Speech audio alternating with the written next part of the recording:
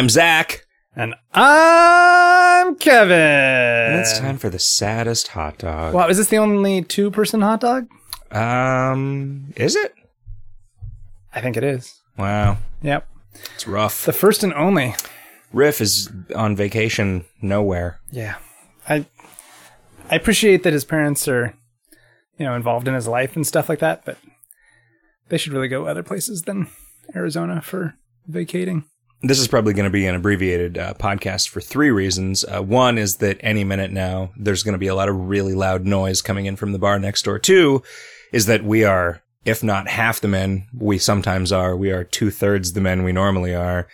Three, we've been just working a lot, and it hasn't been a lot of time since the last episode of Video Games Hot Dog, so we haven't played a lot of video games. That's true. But in fact, I don't really have anything to talk about other than games I've played. And that isn't very many. You haven't even done any interesting exercise. You're still on the mend. Yeah, from my injury. From your back injury. I'm really... it was a video game related back injury. It was, so that's interesting. I was really grouchy the other day, and I think I realized it's because I have just not exercised. I had any real physical activity for like 2.5 weeks. See, what you have to do is you got to recontextualize the things that happen in your life. So like I consider peeing to be exercise. So I exercise 40 or 50 times a day. Okay. That's why I'm always in such a good mood. Yeah. All right. I could definitely imagine lifting a beer to my mouth as a form of exercise. Like doing curls. Yeah. It's like classic dad drinking buddy joke. Okay. One of my dad's drinking buddies, this was like, I think at the drinking that occurred after my dad's funeral, one of his friends decided, you know what? This guy's dad's not around to pass on wisdom to him anymore, so I'm gonna take over in good old Greg Johnson's stead. And he said, one of the best things about being a serious beer alcoholic, you never have any kidney problems. And then like 3 years later, fucking kidney stone. And I want to go back. You got kidney I got to stone. wait for somebody else to die so that I can see this guy again, because I only see him at funerals. But when somebody does and when I do, I'm going to tell that guy, you know what? Fuck you, buddy. Is it I possible took your that advice and I didn't take care of my kidneys at all because I'm like, oh, I drink a lot of beer. That'll keep you healthy. Isn't You it told possible me that's your cheese addiction that causes that? Is it a cheese addiction? Do I have a cheese addiction? A, do I have a cheese addiction? B, does a cheese addiction cause that? I think kidney stones are caused by they don't know what until you have a bunch of them, and then it's worth spending $1,500 to grind up the kidney stone, and so they can tell you what not to eat. When I met don't you, eat kidney you stones. were in an alley injecting cheese directly into your veins. I think you might have a cheese I know, and it was addiction. It was nacho cheese. It was stolen on top of. Well, right, because it just leads to a life of crime. Yeah. I played some board games this past weekend, and by that I mean a board game. Did you? Twice. Where'd you go? Are you cheating on me? No, with my girlfriend, I went to dinner with some of her friends from Chicago. So yes, the answer is you're finding a board game group that is not. It's not a board game group. We had an isolated board game session. But we played... are they board game people or are they not board game really. people? They're not really. Is this a board game people board game or is this a Monopoly? It's Tokaido. So it is the most recent board game by Antoine something Bausch or something like that, who is the guy who made Seven Wonders, among other games. That is probably his most famous game.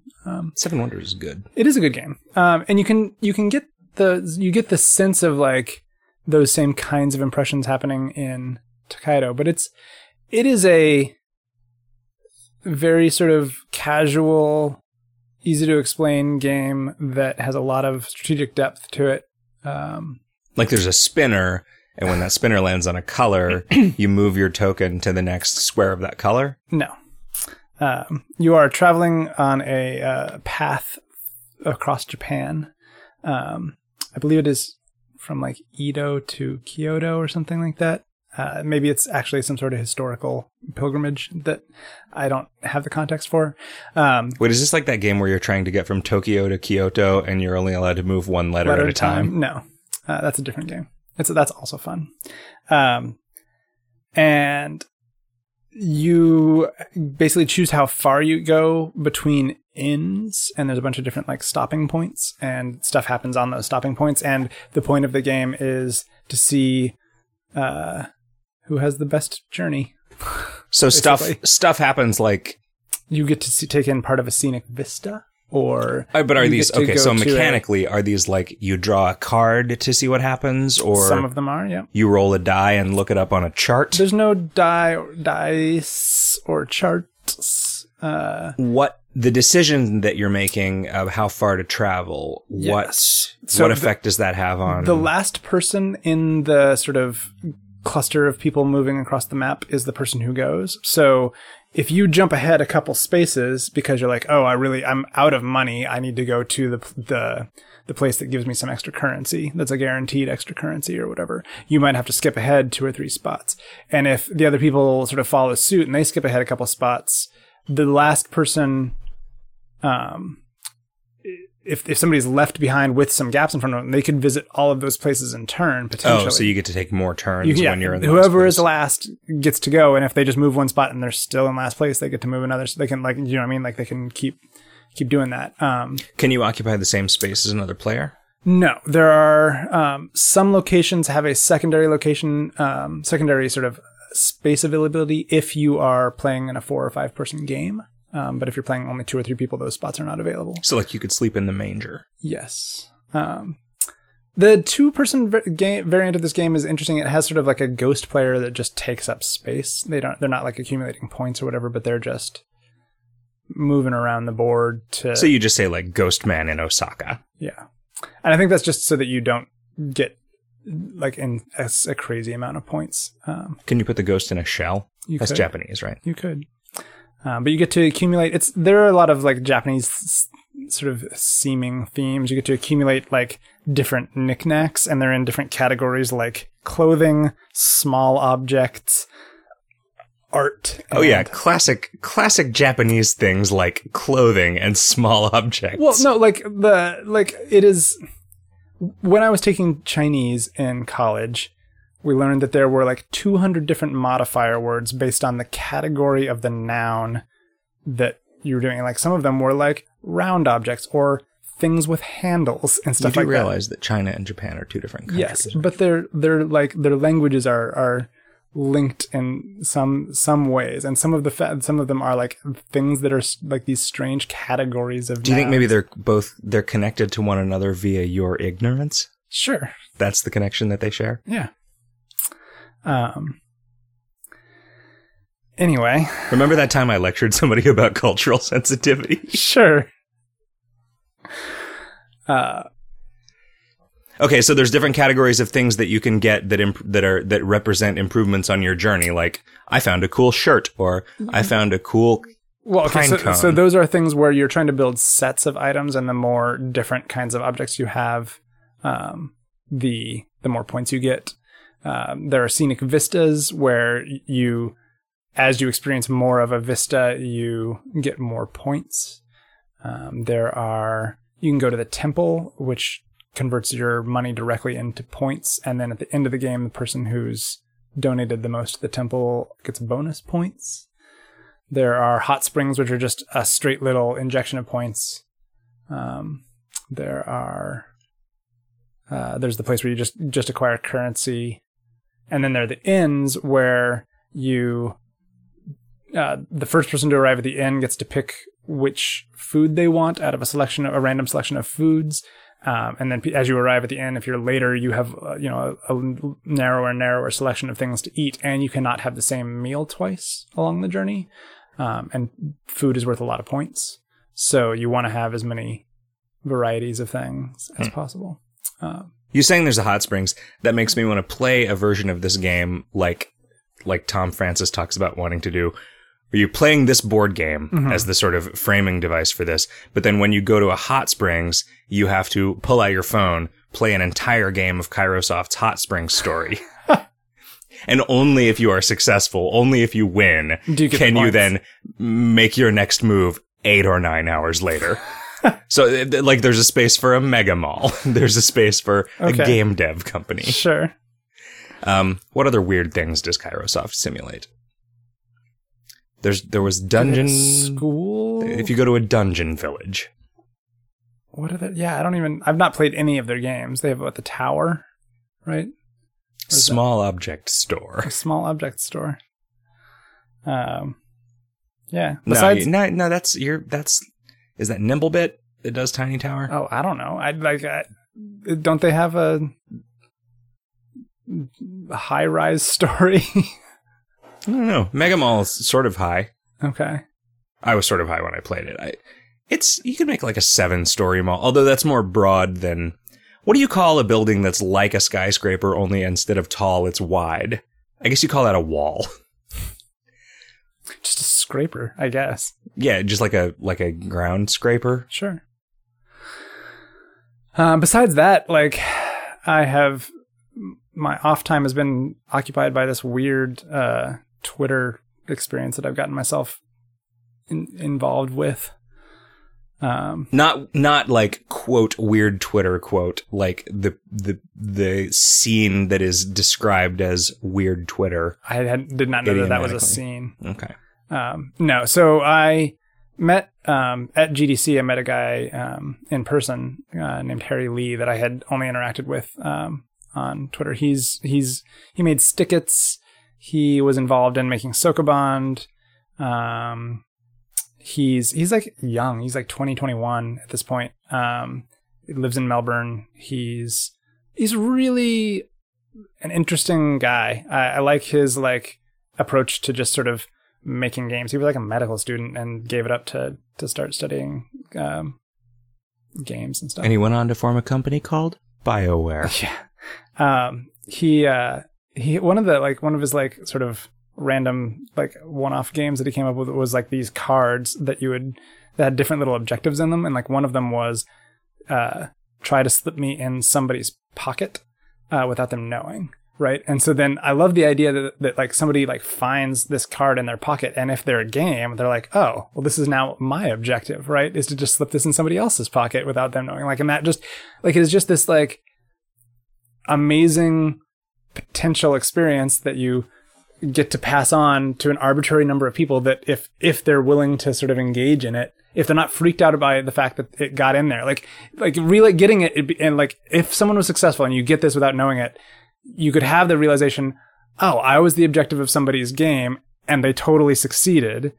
And then you can be like, wait, this is also just a game that I can play because it's sort of a neat one-off mission, and then I'm done, right? Like you could pull out a Sharpie and be like, and then go give the guy that gave this card to you in the first place a hand job. Sure.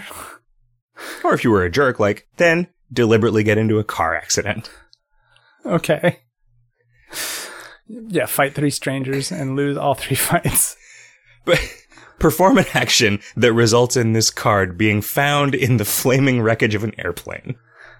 Anyway, so I met this guy in real life, and he started this weird Twitter puzzle. Stop saying weird thing. Twitter. It was okay. It was just weird, and it was on Twitter.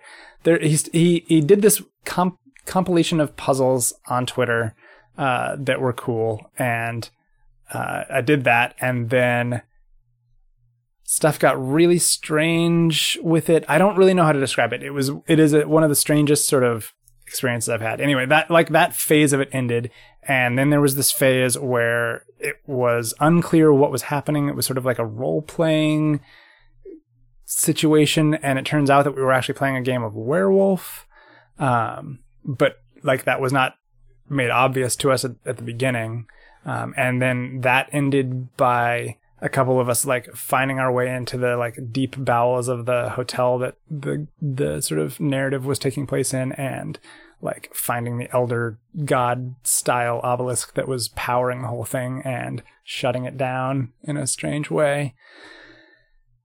Yeah, like. Were you a werewolf? I was not a werewolf. I was none of the special roles. So I was just a villager, I guess. Or a hoteler. Yeah. But so one of the things that was strange about it was that in everybody's room, there was a reality assertion device, which it would allow you to do whatever you wanted, basically, as long as it didn't just completely derail the game, I guess. Rad. but it could only happen once, right? So like I was like, well, I'll sort of try to cheat death, and the first thing I did was clone myself so that I had a second copy, so I could be in two places at once, and I also, like, if one of them got killed, I wouldn't be out of the game. Did it work? Did one of them get killed? One of them did not get killed, but I was able to. Did the other one? No, the other one did not get killed either. What do you think about that kind of brain twister where I have 2 coins in my hand that add up to 15 cents? One of them is not a nickel. Right. Do you think that's a clever puzzle, or do you think that's a dumb trick? I think it is neither, really, because the idea is that you're preying on somebody's assumptions about what a sentence means. So that's interesting, like in the abstract. In the specific, you're setting them up to fail by being careful about how you construct a sentence about something so that that you know that they will assume that neither of them is a nickel, right? Like that thing where there are 3 words in the English language that end in GRY, hungry, angry, what is the third one? Mm-hmm. I don't believe that actually had a solution. I believe that the fake solution that is always presented as the answer to that was something that somebody made up, when in fact the original genesis of that puzzle was just, yeah, it was just a troll. What rhymes with silver? That kind of thing? I don't know. Does nothing rhyme with silver? Not that I'm aware of. Chilver, I guess, which is a word you made up. That's true, but that's just a thing about silver. Yeah, well, but it's cold silver. Yeah. Coolver. So you found the altar and the obelisk and destroyed it? And we didn't destroy it. Was this Frog Fractions 2? No, it isn't. Are you sure? I'm pretty sure. You don't know, man. I don't, but I wish I could describe, without spending an hour, the earlier sort of phase of this where we were having these sort of strange social experiment mini games on a 24-hour cycle. I might have talked about this a little bit on the podcast, where some of us were knives and some of us were targets. Did I talk about this at all? It doesn't sound familiar, but I'm always real drunk for this. Yeah. And so then each day was just like a different mini game with very different rules, and most of them were social things. Like, I think what, and the earliest part of this was that Harry let people log into his Twitter account and like just kind of do whatever with it for a while. It was super like fascinating, like social experiment, right? Nobody deleted it? They did. They deleted his timeline, right? Which is kind of sad. But you know, it's like not that big a deal, right? In the grand scheme of things. Like the idea of just kind of putting a weird game out into the world, just seeing what happens, is kind of great. I really respect him and his project. How active was he in running this thing while it was happening? I think he was pretty active in responding to people while he was awake. He was one of the organizers of Lost Levels at GDC. I don't know if you got a chance to go to any of that. I was at a little bit of it. I didn't see any of the talks. I saw a bunch of people standing around in a park. Okay. And he handed that off to somebody else for next year. The whole, like, their part of their mission is to like have rotating leadership, so it's just completely different all the time. If anybody finds out who's in charge of Lost Levels and kills them, then the attendees win. Sure. Yeah, so that's what I've been up to this past week that isn't directly video games. I sent you a copy of this, but you didn't read it. There were some documents leaked from CCP about the World of Darkness MMO that elucidated for me why you wouldn't want to play what they were going for. Yeah, and why, okay, that's definitely a real game, but it's a game that I myself would not enjoy playing, I don't think. Did you like Urban Dead? I very, very, very much did not like Urban Dead. Just checking. So tell me about these. I got kind of into Nexus War, which was, it solved some of the problems that I had with Urban Dead, just insofar as it, like, The thing that bugged me about Urban Dead was that it was a game that was like a BBS door game, except instead of accomplishing something with your day's allotment of turns, you could accomplish 5% of any given thing with your day's allotment of turns. Okay. Right. And it's like you had energy and you could like build 20% of something and then you were out of energy. Or you could use your entire capacity of energy to get a zombie from 100% health to 95% health. And it was like, oh, okay. This is a game where we're supposed to be coordinating actions, but there's just nothing that you as a starting player who doesn't know anybody and who like has not yet decided whether this game is a thing that you can get into and whether it's worth trying to form any social ties or whether it's worth trying to actually get involved in the sort of overarching structure of it. Like, there's nothing for you to do until you've done that. And it's great. Because movement costs energy as well. No, I mean, it's great for the people who are into it, right? And so this CCP game, it seemed like it had a kind of a more, and I don't actually know if this is true because I don't really know how EVE works. Okay. I think there are like system control beacons that you can interact with, and that if you are unmolested for the duration of the countdown on this beacon, then the system becomes yours, and then it changes the rules in the system in some way. Something like that, right? There is ownership of systems in EVE? I believe that there is something like formal ownership of systems. Anyway, so I'm going to kind of ramble about what I gleaned from this playtesting document about the World of Darkness MMO. So it seems like you're just in a big city. The entirety of the map that we saw was just city streets, and it seemed like maybe it was procedurally generated, which would be fucking rad. Like if the game just took place in an infinite city that was procedurally generated, that would be pretty good. Okay. So you run around and you lose hit points and then you have to feed on people, but it's sort of like Vampire the Masquerade where in order to feed in front of other people, you have to seduce the person and then that will cause them to like kind of wander off into a secluded spot where you can sort of drain some of their blood and whatever. You earn some sort of like tribute currency for doing stuff that you then give to the person that is like above you in the sort of arbitrary hierarchy of whatever political organization you become involved in. They get like half of that as some kind of XP and then half of it as tribute that they have to pay to the person above them. So it encourages everybody to sort of exist on this hierarchy at some level. I don't know how you earn the stuff to begin with. Like, I don't know how the guy who doesn't have any thralls gets it. Maybe you get it from the like, so you can sort of enslave NPCs. You can turn maybe NPCs. Your ghouls give that to you. They might generate it by doing missions and stuff.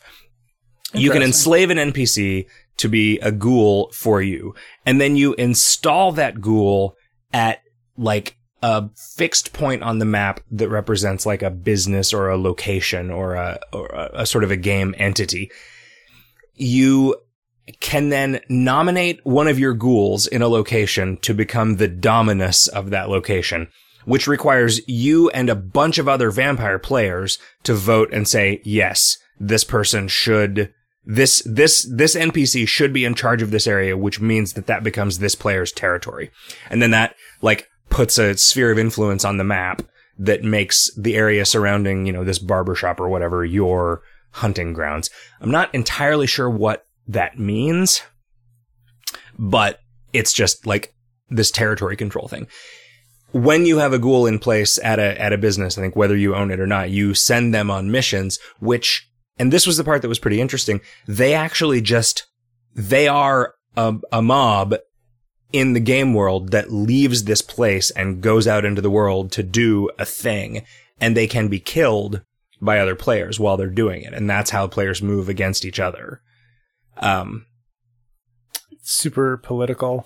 Yeah. I mean, it's just entirely a sort of a slow moving social maneuvering territory control game. Neat.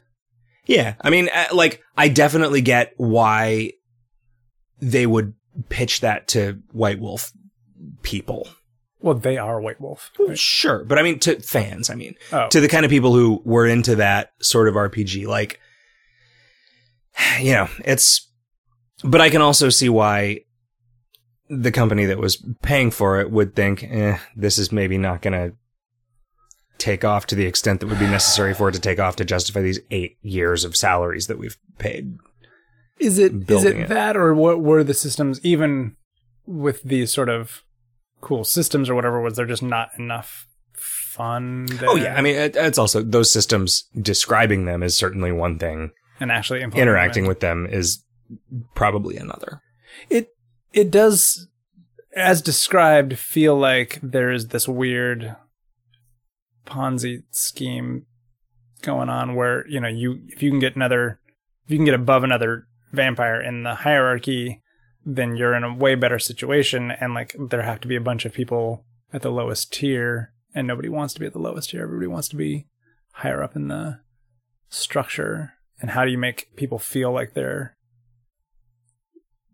in better straits than another class of player, right? It did have this sort of interesting thing where when you created your character, you either chose one of 4 of the clans. I don't remember which, like, all I can remember is which ones weren't represented. There were no Malkavians. Oh, interesting. There were no, the ugly ones, the Nosferatu. Okay. It was just like the boring ones. It was like Bruja, Ventrue, Toreador, and another one that I don't remember. The magician ones, the Tremere or Tremere or whatever. Maybe, yeah, I don't know. Huh.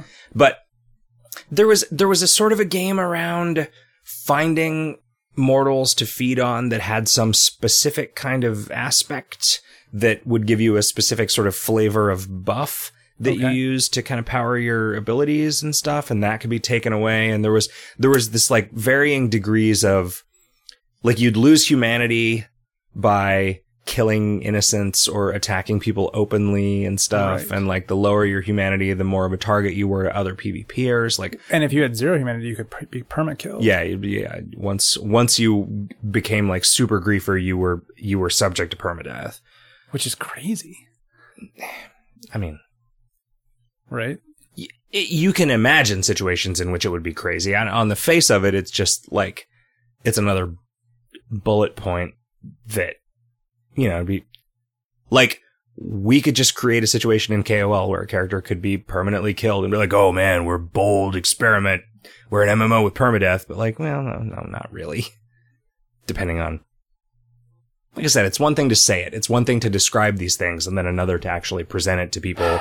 I mean, in a game that is so PvP focused, the people that are most aggressive potentially having 0 humanity, so that if you can manage to kill them, they're just out of the game. That's kind of amazing to me. Yeah, maybe. It seems like in practice, the way that all of this stuff would play out is like sort of, you know, Mr. Miyagi says the point of knowing karate is that you know not to fight. And it's like, all right, well, the what you want is an uneasy peace broken by these occasional flare-ups of crazy war that changes everything around. Sounds like Eve, right? Yeah, but it's like, it takes a couple years for that shit to foment. And so it's like every couple years, there's one interesting story about one afternoon in Eve Online. And like, yeah, I don't know. I mean, like, this seems like the kind of thing where 10 years from now, when the technology is cheap enough and accessible enough that something like this could be just like one dude's passion project, then maybe it's a thing that gets off the ground. But the pressures of existing in the world of 2K14 as an MMO, 2K14, I think are too much for this game to overcome. 2.14. Like serious PvP games are a niche. Like PvP games with progression, right? Like PvP RPGs. Mm-hmm. You know, like Dark Age of Camelot was like, oh, a lot of people had fond memories of that. Like a lot of people in the industry played it when they were younger. They're like, yeah, we'll make a game like that. But they keep making games like that, and then they just don't go anywhere because people don't want to lose all their shit. Generally, when you go to play a game where this is a game about finding better pants and a better sword, you don't want a fundamental part of the game to be, this guy just fucking rolled me and took my pants and my sword, because that's sort of antithetical to what most people want out of an RPG like that, right? Like you don't go into a shooter thinking, oh, I got killed, my experience has been ruined. Like you go into it thinking, oh, I got killed, I respawn in 9 seconds, and then maybe I'll kill that guy, and then maybe next time I'll have more kills than deaths, right? But if what you're getting is not just the, oh, I killed a bunch of dudes, so I win, but I earned X of these points, and I acquired this new object, and I got these new perks, or whatever. Anything that you lose, anything that they let somebody who the game doesn't know whether they're fighting fair or not, you know? Like, it's going to limit its audience in a way that I think, because MMOs are so expensive right now, you're going to have a really hard time pulling off. You know, CCP seems like they made a thing that's working for them and it's making money, and they keep trying to make other stuff, and they keep spending a bunch of money trying to make other stuff, and they're just like not really pulling it off. You know, there's just like a lot of sort of failed experiments, and that's... What is the name of their first person? Dust 514. 514. That's not like canceled or anything, right? It's... No, but I think it's just sitting there languishing because nobody's playing it. Oh, it's released, right? Like, I believe it is, yeah. Okay. I believe it's been out for a couple of years. Huh. Okay. Yeah, I haven't really heard much about it, but there's probably people playing it. I mean, this thing was a really cool idea, but it just like turned out to not be as fun as people wanted it to be. Which, you know, maybe it just wasn't a very good shooter, right? I mean, if that project had been Titanfall. Figure out a way to make, Titanfall tie into to EVE Online, or you know, like, oh, if you play Team Fortress 2 on this server, right, then it feeds back into some larger scale. Yeah, I wonder if that would have been a better approach to Spore, instead of actually going out and making the 5 different games that they ended up making, like just finding 5 games that sort of fit the criteria, and you build the bridges between them that is one feeding into the other. I wonder if that would be possible. Or making 5 games that were full good games in and of themselves, right? Right, but what I'm saying is that's much harder to do than the idea of finding successes that people are already interested and attached to. Okay, I see. And then figuring out how one could funnel into the other to create the initial conditions so that there was this kind of flow from... So you're trying to make the Oasis from Ready Player One by making the video game that is every video game. Yeah, and the ether between them. Yeah, exactly. It's pretty ambitious, Kevin. I'm not saying that I'm going to do it tomorrow. All right. Day after, though? Sure. It's a 2-day project.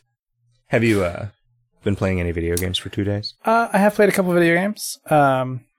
I was continuing to play the Daily Challenge in Ember Halls.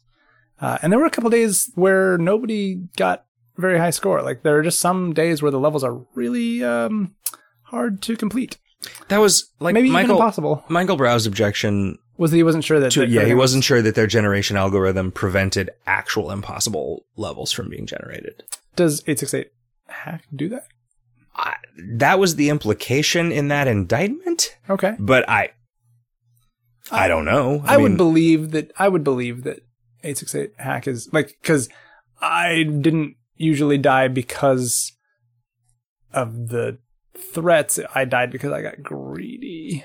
Yeah. Right, because if you weren't playing for points, you could probably survive just 100% of the time, would be my guess. But I feel like you could also fairly easily always generate a level 1 that was survivable.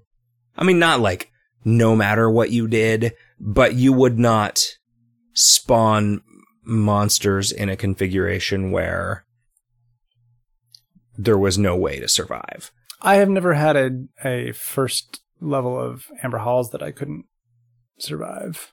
I've certainly had first levels that I didn't survive. Sure, I don't know. that's definitely possible. But you like, I guess maybe there are situations where you, yeah, I don't know. I've not really analyzed it with enough math behind me.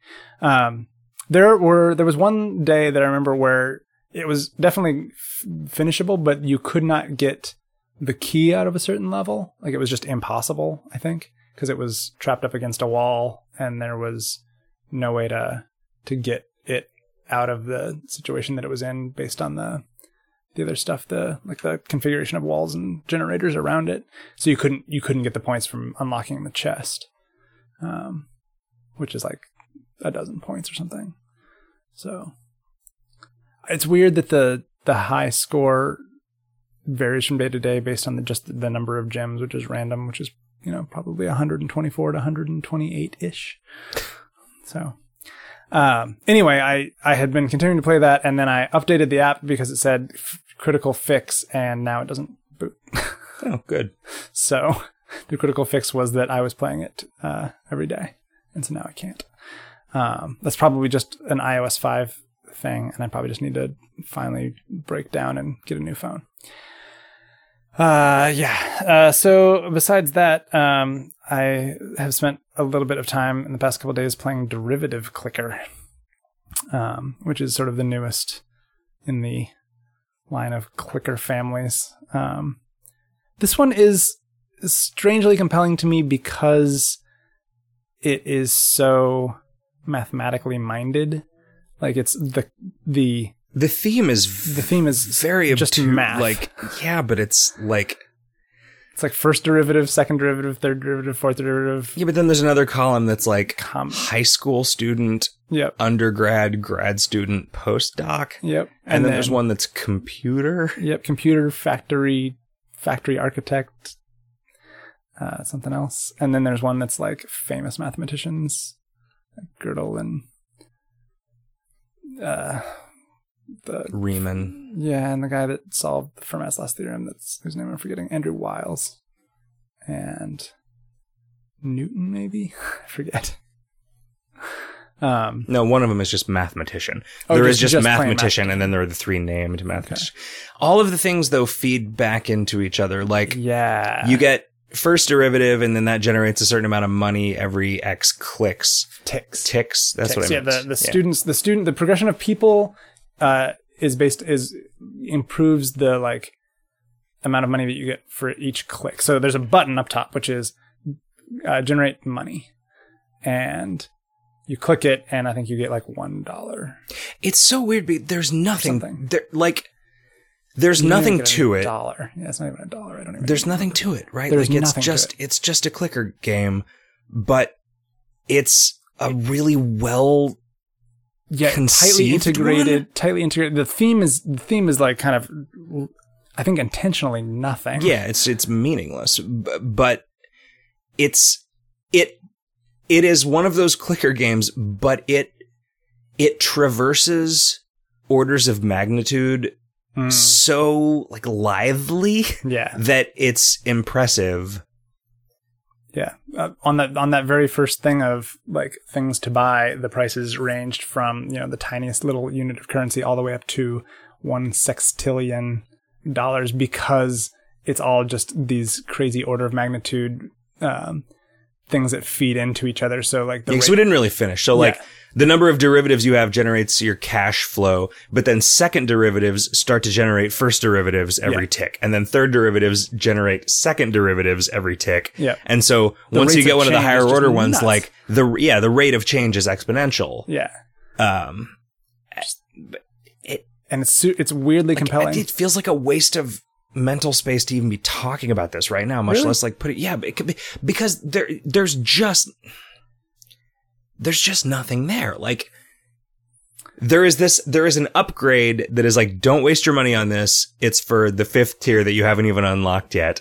Yeah. If there just isn't a 5th tier, then that's a hilarious joke, but that's the only thing keeping me running this. Buy the 5th tier with the reset currency. I think that's my new theory. because I don't know what reset currency is. When you reset based on the number of theorems you have, proofs, based on the number of proofs you have and the number of mathematicians you have, you get a certain amount of reset currency. And I don't know what you have. I'm not reset, so I don't know what that currency is used for.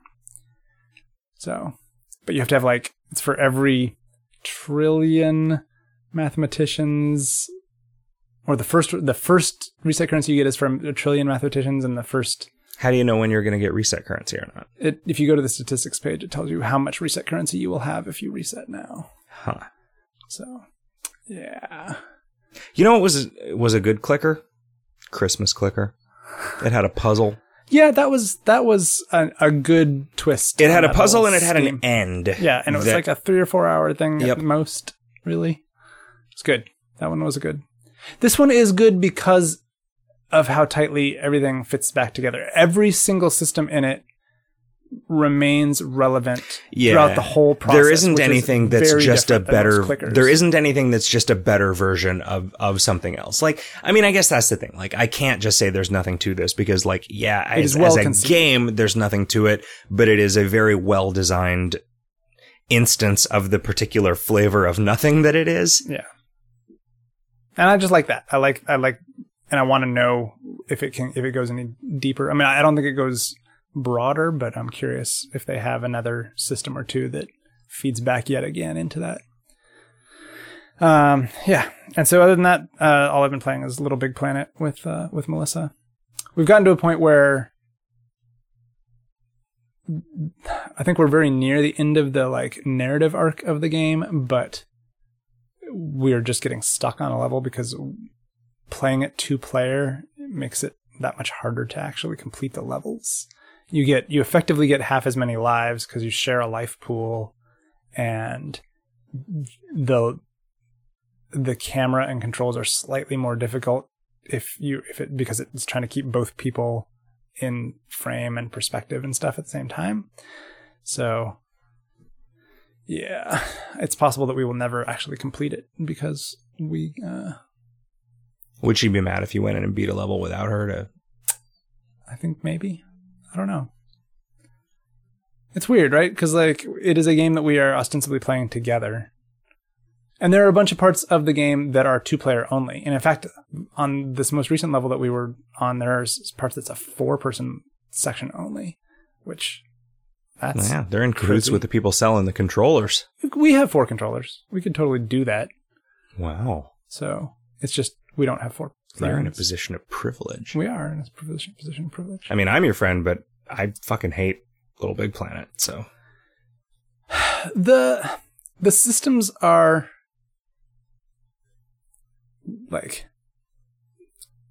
open enough that there is sometimes some hilarious stuff that falls out of them that wasn't intentional in the game, grabbing onto not intentional, but grabbing onto the other players, or the explosions can knock you into weird locations and stuff like that, and it's just hilarious the way that the little moppets move around and stuff. I really like that game as a whole. Playing it is a little too loose for my platforming tastes. It tries to be really clever about which of the 3 depths that it thinks you want to be in, but sometimes you don't want it to auto switch you to a different depth, and that is really frustrating. That kind of thing. But yeah. I played more Dark Souls 2. Yeah? Yeah, I might be done. How far did you get? Basically nowhere. I beat a boss. Okay. And then I went in and I used my soap whistle or whatever to help some other people beat the boss, and I was okay. Whatever. But that's apparently a good way to farm souls. Yeah. Then I went to the second level, the second sort of area, and I just Is that the tower? Yeah, the Tower of Flame. And I just keep getting my shit handed to me because apparently in this game you just can't use a shield. Like, the only thing that I am learning from my failures is that blocking doesn't fucking work. Like, every monster in the game attacks so fast and consumes so many times in a row, so much of your stamina by you block. And also, like, maybe there's a stat that I could put points into to make me better at blocking, but fuck if I know what stat that is. Right. And when I looked, so I just did a quick Google search for Dark Souls 2 blocking, and it was just like, yeah, blocking doesn't work as well in Dark Souls 2 as it did in Dark Souls 1. And I'm like, well, okay.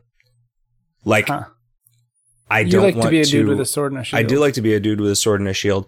I also don't like to be a dude that just spent 6 hours playing a game and leveling up a guy and now like has to start over if I want my character to be effective, which I'm sure that I don't. Can't you respec? Isn't there a way to respec? Yeah, I guess there is a way to respec. I'm aggravated with the game in general because there are I do not understand this. All of these guides tell you, all right, so there's this guy and you can beat him. And if you manage to beat him, he's like a sort of a hard optional boss. But if you beat him, he will give you a really nice sword. Okay. Every weapon that I have found in the entire game does approximately the same amount of damage, except for one extremely cheaply purchasable stick. It is just a fucking stick. Okay. And it does 3 times as much damage as every other weapon. I think because it is A rated for strength, which is the stat that I put all of my points in. Okay. And so what I don't know is this a fucking trap? Like, does this item, like, why would there be the cheapest item that this woman sells? It is literally just a wooden stick. Why does this do so much more damage than this flame sword that I got by beating a real hard monster? I guess it's a lightning sword that you get by beating the real hard monster. And I don't fucking understand. I don't know. So the lightning sword does less damage than the stick? Like half as much damage. Huh. It has lower rankings. So like it has higher stat requirements than the stick. Okay. But it has lower letter grades in those stats. So like instead of... So the stick just has an A in strength. Okay. And that makes sense. Like, the stronger you are, the more damage you're going to do with the stick. I know there are listeners who are fans of Dark Souls 2s are so angry at whatever fundamental misunderstanding this represents in me. Yeah, but I'm sorry. I looked over your shoulder for a little bit and like, you brought up a stat screen. I was like, what do any of those mean? And you're like, yeah, fuck if I know. And I was like, how? Like, what? Tiny icons. There's just tiny icons. It's like, well, that one looks like maybe somebody threw a fishbowl at a guy and he blocked it with a shield. So maybe that's my defense against fishbowls or water. That could be my defense against water. What does that even mean? Like, yeah, like it seemed confused. Like there are a bunch of, is it bad that so I've not played this game at all. Like I had never really seen it except for watching you play for maybe 5 minutes. And I'm just really put off by how weird and inaccessible a lot of the like fundamental systems seem to be. Like, so you die, you lose some maximum hit points. Yeah. And to get those back, there are all of these weird things that you can do. And I'm like, okay, like, is this explained to you? It's not. I mean, I think part of the success of this series of games is that sort of like recess mentality where you have to learn from other people. You have to learn from other people, or you have to like, you discover this thing that it like the game is working so hard to prevent you from understanding and discovering. And then once you do, it's like a triumph and you want to share it with people. And you're like so proud of yourself for like figuring out how to do this fucking super difficult thing. And so you put a note on the ground that is triumph but whole. Yeah. Just everything about the only like legitimate grievance that I have with things that I understand in the game. The only grievance that I have other than I don't understand this is the it is a brutally difficult game. Yeah. And the game says, oh, you died, huh? This is pretty hard. I bet it would be even harder if we took away a percentage of your maximum hit points, huh? Fuck you! When you die, it reduces your fucking hit points. And that is like... It's a kick in the balls. It is serious. It is not a game being difficult. It is a game being difficult and also just flipping you the bird with both hands at the same time.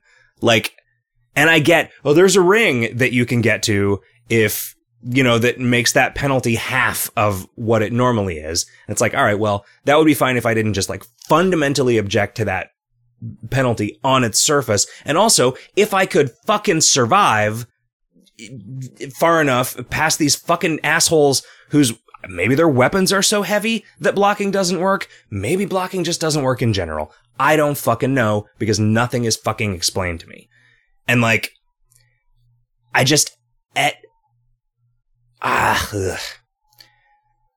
get some satisfaction out of like chipping away at parts of this and like, all right, well, I beat that boss. I beat that one boss, except I fucking didn't. Like, what I did was I was like, oh god, can somebody help me? Because I'm a fucking baby. So I did the, like, multiplayer, somebody come and help me beat this boss thing. So, like, I didn't fucking beat that boss. I didn't learn anything. I did not have to be better at the game. I had to use an expensive consumable to get to the point where I could get help from other people.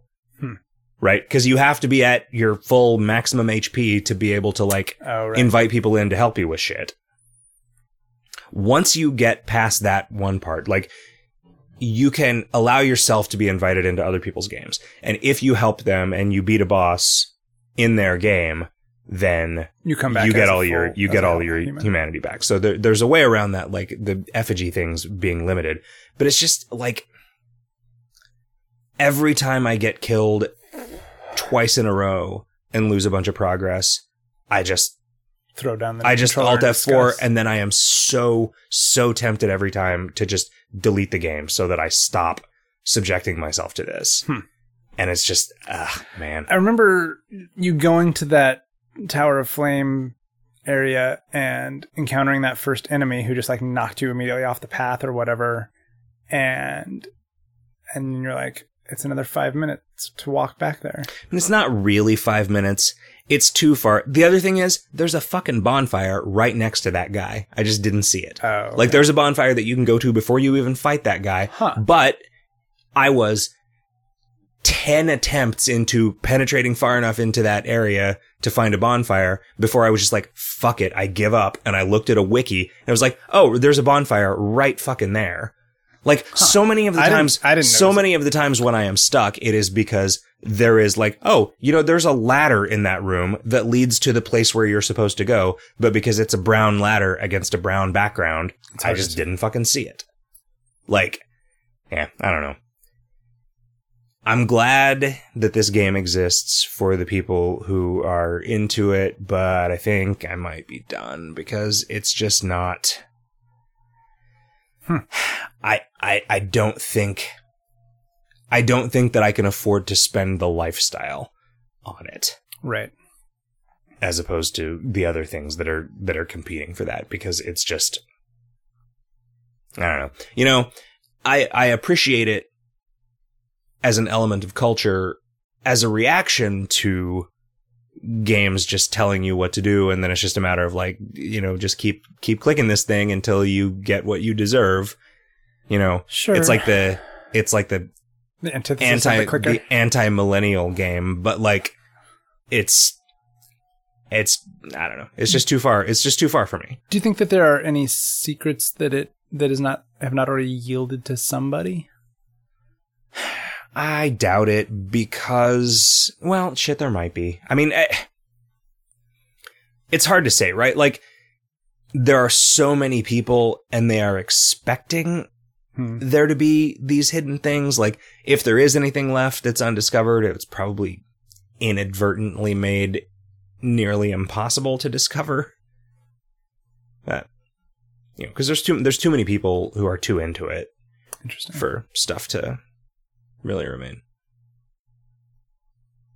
I was looking at this phone game last night, which is a really simple conceit, but it's one that I had never seen before. It kind of reminds me of Hundreds, but it is, I don't have my phone on me. I'm pretty sure it is called Blek, Blek. Okay. It presents you with a screen, and there are some circles on it that are like your targets or whatever. And there eventually get to be like black circles that you're not supposed to hit. But your move is to trace your finger in a pattern. And then when you let go or when you hit one of those circles, it plays itself out, repeating that pattern from the point where the pattern ends. Okay. So like you draw a line, you swipe from left to right.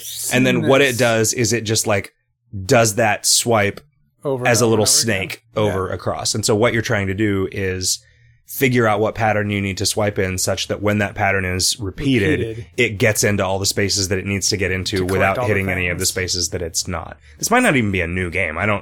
I feel like I've seen this before, but I haven't played it. Like I do this every great once in a while. I just go into the charts, and if there is a game on the top that I haven't heard of and that looks interesting, I'll just buy it, and it's like, This is actually pretty fun.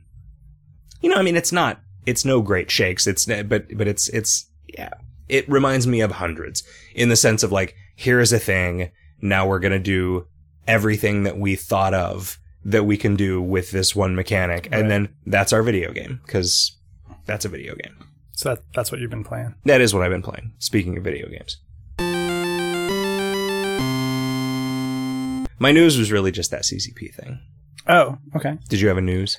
Mine wasn't really video game related so much as it was science related.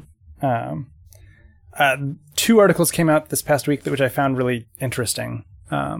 One was an article about how the gender of the scientist that is performing experiments on mice has an impact on the results of those experiments. In particular, like they were doing studies on pain in mice, and if a male researcher was performing the experiment, the mice exhibited less pain than if a female scientist was doing the experiment. And they have come to believe that mice can just smell males, assume that they are predators, and thus they have like, they're always on edge, and so they have like hormones that make pain less of a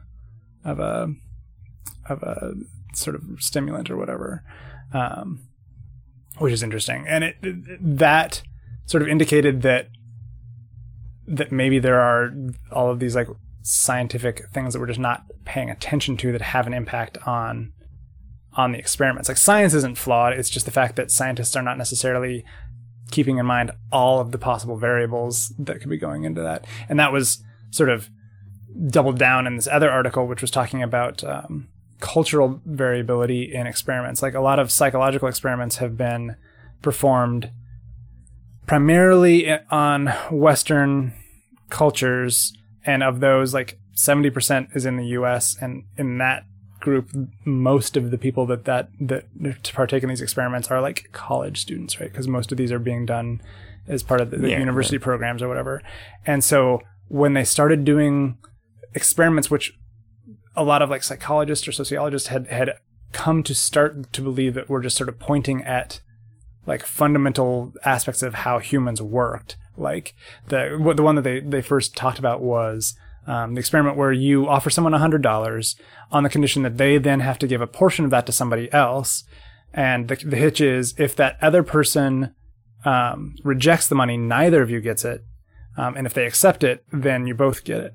You both get the amounts that you know, you get what the remainder of whatever was left. And so in the West, people tended to offer 50%. If they offered less than 50%, the other person would tend to reject it as just being unfair, and they would almost never offer more than 50%.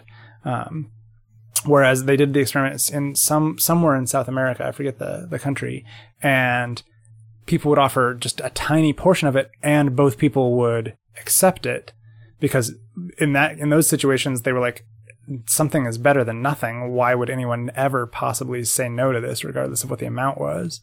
And then on the flip side, they did that same kind of experiment in cultures that have very sort of prescribed notion about gift giving and the sort of debts that it incurs in both directions. And so people would offer more than 50% and the person would turn them down because that was just like, you just didn't want to accept a gift from somebody because it meant that you were then sort of indebted to them. So just huge differences in the way that people interacted with this experiment, which they thought was just sort of a human nature thing. And it turns out that no, it's actually way heavily based on your cultural background and that kind of thing. But then this applies to even things like optical illusions, right? Like stuff that you would think, oh, this is just part of like the human hardwiring of like how vision works. Like the experiment where you have two lines of equal length, but one of them has two lines sort of coming off of it in arrows that are like pointing in, and one has arrows that are pointing out. And Westerners have a hard time. Like they tended to believe that they look like they are different lengths, but you can show that to people in other cultures, and they sometimes can just very easily identify, oh, those are obviously the same length. And they think that maybe that's due to the fact that, in the West, we live in rooms that have rectangular walls where corners come together. And so when you look in corners that have sort of lines coming out, that looks much further away than a corner that is facing you, where it looks like the lines are coming in. So like, is that like these are actual experiments that have no, I believe that. What I have a hard time with is, where are there places where, huts where they're not like, okay, right, like where it's just everything is sort of a rounded corner and there's no rounded buildings where you don't see corners every day. I guess like, of the percentage of the people who are alive today and go to bed tonight, I think I would have probably concluded that most of them were in rectangular rooms. That may be true, like just statistically or whatever, but that is not, like, there are people who for whom that has not been true for their whole life. Sure. And those people don't have this sort of bias in the optical illusion. And the fact that, like, I have always seen optical illusions presented as, isn't this an interesting aspect of human nature, right? Just sort of an assumption there. And now I'm realizing, oh, actually some of the ways that we see things could be sort of culturally informed. Anyway, both of these things pointing to the fact that, like, again, like, science, it's not that the science is flawed, it's that the experiments weren't keeping all of the variables controlled. Well, arguably, because you can't ever keep all of the variables controlled, then yes, maybe science is fundamentally flawed. Well, it does mean that it's super hard to do really accurate science, right? And this is why you know that as part of the sort of fundaments of what science is, right? Like, all you can do is fail to prove things. Sure. Right? That's all you can ever do. And so you can say, like, I'm pretty sure that under every circumstance we've tried, I have failed to prove that this fake thing that I made up is real.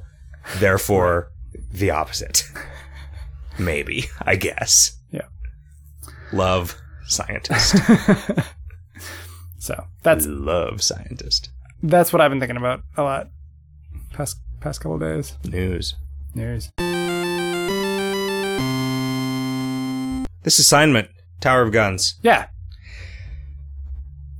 I kind of liked it. Yeah, I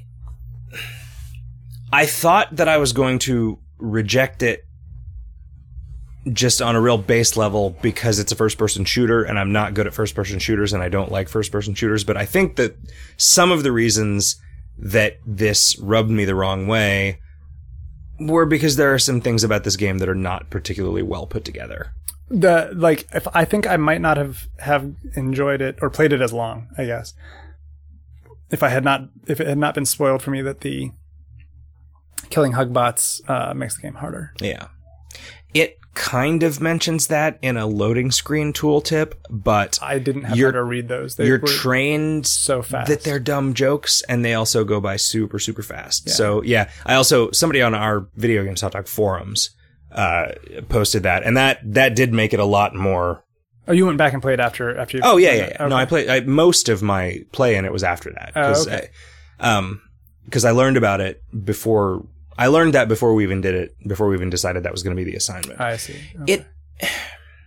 The problem that I had with it was the variability in difficulty, which maybe the variability in difficulty from room to room might have owed more to my lack of skill with first-person shooters than it did with. So, like, if you weren't very good at Robotron, you might think Binding of Isaac is bullshit because some of the rooms are just 20 times as hard as other rooms, which is the experience that a lot of people have. Like, a lot of people, like, they get to a boss or even a particular kind of normal enemy in the Binding of Isaac, and they're just like, I'm never going to be able to beat this. Right. Whereas, you know, if you have a higher level of ability with that just general moveset, you can think, oh no, okay, I understand a little more about the patterns here than I did before. Couple more tries and I'll be able to do this. I don't have that level of mastery with shooters. The thing that would happen to me basically all the time is that unless I got killed by a boss, I would be dead because of something that I never even saw. Like I would go into a room and then as I was standing there getting my bearings, I would be shot in the back by 9 guns at the same time and just instantly die. I did not like how things would pop into existence in the room as you came through the door, and sometimes that meant they were just surrounding you and you're like in a bunch of trouble right away, and sometimes you could like wander around and shoot around corners and stuff like that. Like, and it was super, super variable in that way. I wish there was some sort of minimum distance that stuff had to be before, like when you came into a room, because when I had the opportunity to treat it not like, I guess not a stealth game, but when I could like make measured progress forward, shoot some stuff, jump around a corner, I had way more fun. Yeah. The game already encourages you to shoot some stuff and then real quick run up to where you shot it, because that's where all the power-ups are. Yeah, and they go away on a real fast. Short timer. Yeah, so you have to shoot stuff and then get there if you want to like level up. I leveled up saw blade gun all the way to level 5 in one playthrough, and it's super strong. I got hit too much, so I never got anything above 3. It's pain. I liked the second or the third gun that got unlocked. I think the Egon thing. I ended up using that more than anything else. That was not the third gun I unlocked. Oh, okay. Because they all unlock under different conditions. So I unlocked the one that I think you got for beating the Forge, maybe, or I don't remember what it was. That I wonder. Yeah, I don't know if you get a gun for that or if you get the. That might have been a perk. I don't know. It was just a really, really rapid fire energy gun that had a little bit of spread to it, but that was fine. I did not get that gun. The shots from the saw blade gun were too slow for me to like. I ended up wasting a lot of time because they bounced off of stuff that you could shoot around corners. Yeah, but like that was super powerful for me. I mean, I guess for somebody with a better set of spatial skills that would ever work, then that would be one thing. My issue with it was like, and I guess this is kind of the same. The projectiles move too slowly, and so during those times when it's like, all right, there's like 40 cannons on the other side of this pillar, right. So I need to pop out from the pillar, shoot at this one until it's gone. Like, you would have 4 or 5 bullets in the air at once with the pizza gun, and you don't know how many of those is it actually going to take to kill this thing. So, like, yeah, you know, I just ended up wasting a lot of time shooting into the space where an enemy was. I mean, I think that you're meant to like button. I think that people who are good at shooters, you never ever ever ever stand still. Right? Because standing still, you're going to be a target to another player. Yeah, I basically always had the triple jump perk, and was always trying to like, because the shots were almost always just aimed at you. So if you strafe to one side while you're shooting, and then you stay there for a second, and then you strafe back to the other side, but you jump up in the air so that you're going to miss anything that's on its way towards you, and so then you have like a tier of shots that were fired up, and then you like go back, and you just sort of repeat that process while you're, as long as nothing is spawning around to the sides or behind you or whatever, which was super frustrating when that did happen. The power-ups were pretty neat. Like, there were a bunch of cool, there were just a bunch of secret areas in this game, which was really satisfying to find those. There's a bunch of walls just aren't really there, and you can walk through them, and there's secret stuff behind there. That's the worst. They were often signposted, but the game that I got the farthest, the first section, I was like, oh, I got 60% of the secrets. That's great. I did really well, or whatever. And then the Forge, when I finally beat the Forge, it was like, you got 12% of the secrets. And I was like, I was pretty thoroughly, I thought, exploring that. So, okay, I have no idea. I missed a ton of stuff, apparently. There were a bunch of places that I didn't know how to get to. And then I got the transdimensional highway item, which was pretty cool. It's like it just teleports you where your gun is pointing as far in that direction as possible. So that allowed me to all of a sudden get a bunch of stuff that I couldn't have gotten before. That's cool. And so if I had that on earlier levels, I would have been able to get to some extra secret stuff. But I don't know if this really advances our discussion of procedurally generated 3D spaces or not, because it doesn't really count. These are just rooms. Right. Everything has these are pre-generated rooms that are just connected in. Everything has one indoor and one outdoor, and they're just connected prefab spaces. Which, I mean, everything is on some level. This is just too granular to be. It's too coarse. Sorry, it's too coarse to be interesting in that realm. Although it's possible that within a single room there might be different loadouts for how the guns show up. Oh, the power-ups and stuff. The other thing that I kind of didn't like was every game started with you having to just walk around the periphery of this room to collect the coins. No threats in it to collect these coins. And it's like, just don't do that. Well, you don't do that if you're trying to go for a speed record, right? Yeah, I guess. And if you have to beat a speed record in order to unlock one of the perks or guns or something. That was the one. That was how I unlocked that gun, was by beating the foyer in under par. Wow, that's really fast. You just don't kill any of the fucking enemies. I guess. Sure. Yeah. I mean, you can almost always see where the door is. And there's not really a huge event. Like, you kill the enemies to level up your gun or whatever, which I guess is important. Yeah, that was how I survived, basically, was by having a strong gun and not taking a bunch of damage. Yeah, you get hit and your gun goes away again, which, I mean, that's a like 80s and 90s arcade conceit that I also wouldn't mind getting rid of. Seeing gone home. Oh, we didn't even figure out what our next assignment was going to be. That is true. Gone home. No. Shit. What are we going to do? Gone fishing. Yeah. Hey, what if next assignment is Detective Grimoire? Detective Grimoire. How did I manage to fuck up that word such that it just didn't have a G in it? Because you were thinking Detective Armoire. Okay. Or Detective Rim Job. I'm interested in this. If it runs on my phone, then I'll be happy to play it. Otherwise, I will just have to buy a new phone. What is it? It's like a visual novel with some Professor Layton-y crap in it. Sure. Yeah. All right. So this is Riff's suggestion from Beyond the Grave. So if it's bad, we're sending him back to his grave. Okay. Return to your graves, like the guy says at the beginning of Altered Beast. Right. He doesn't really say that. Kevin, if somebody wanted to send us a question for our ever-skipped listener mail segment. Yes. How would they do that? Do you actually want the questions to arrive, or do you want me to just have them directed off into the ether? Because I can give them just nonsense directions if you prefer. Because if we don't ever answer them, it doesn't matter? Give me some of each. Okay, well, they could tweet us at videogameshotdog ... That's not really a thing. At VGHotDog. You could email us at videogameshotdog.com. That's not even an email address.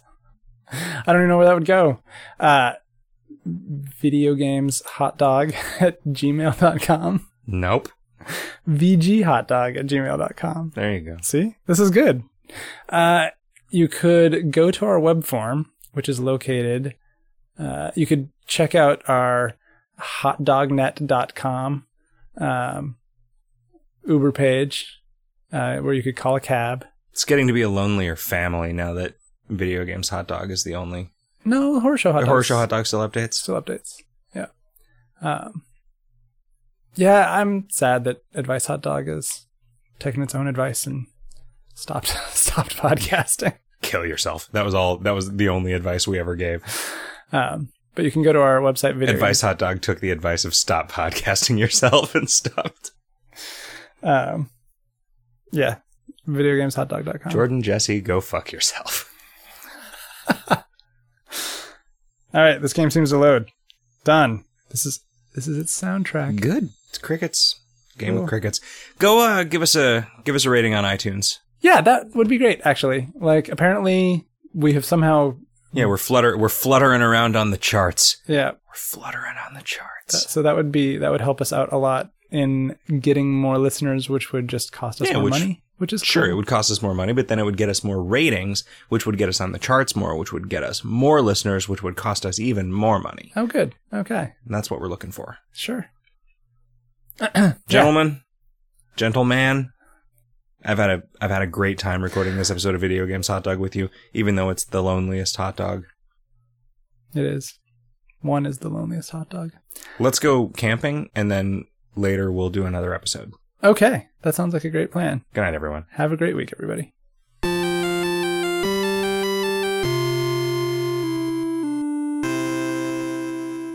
Do you think it's possible that your mom is a criminal?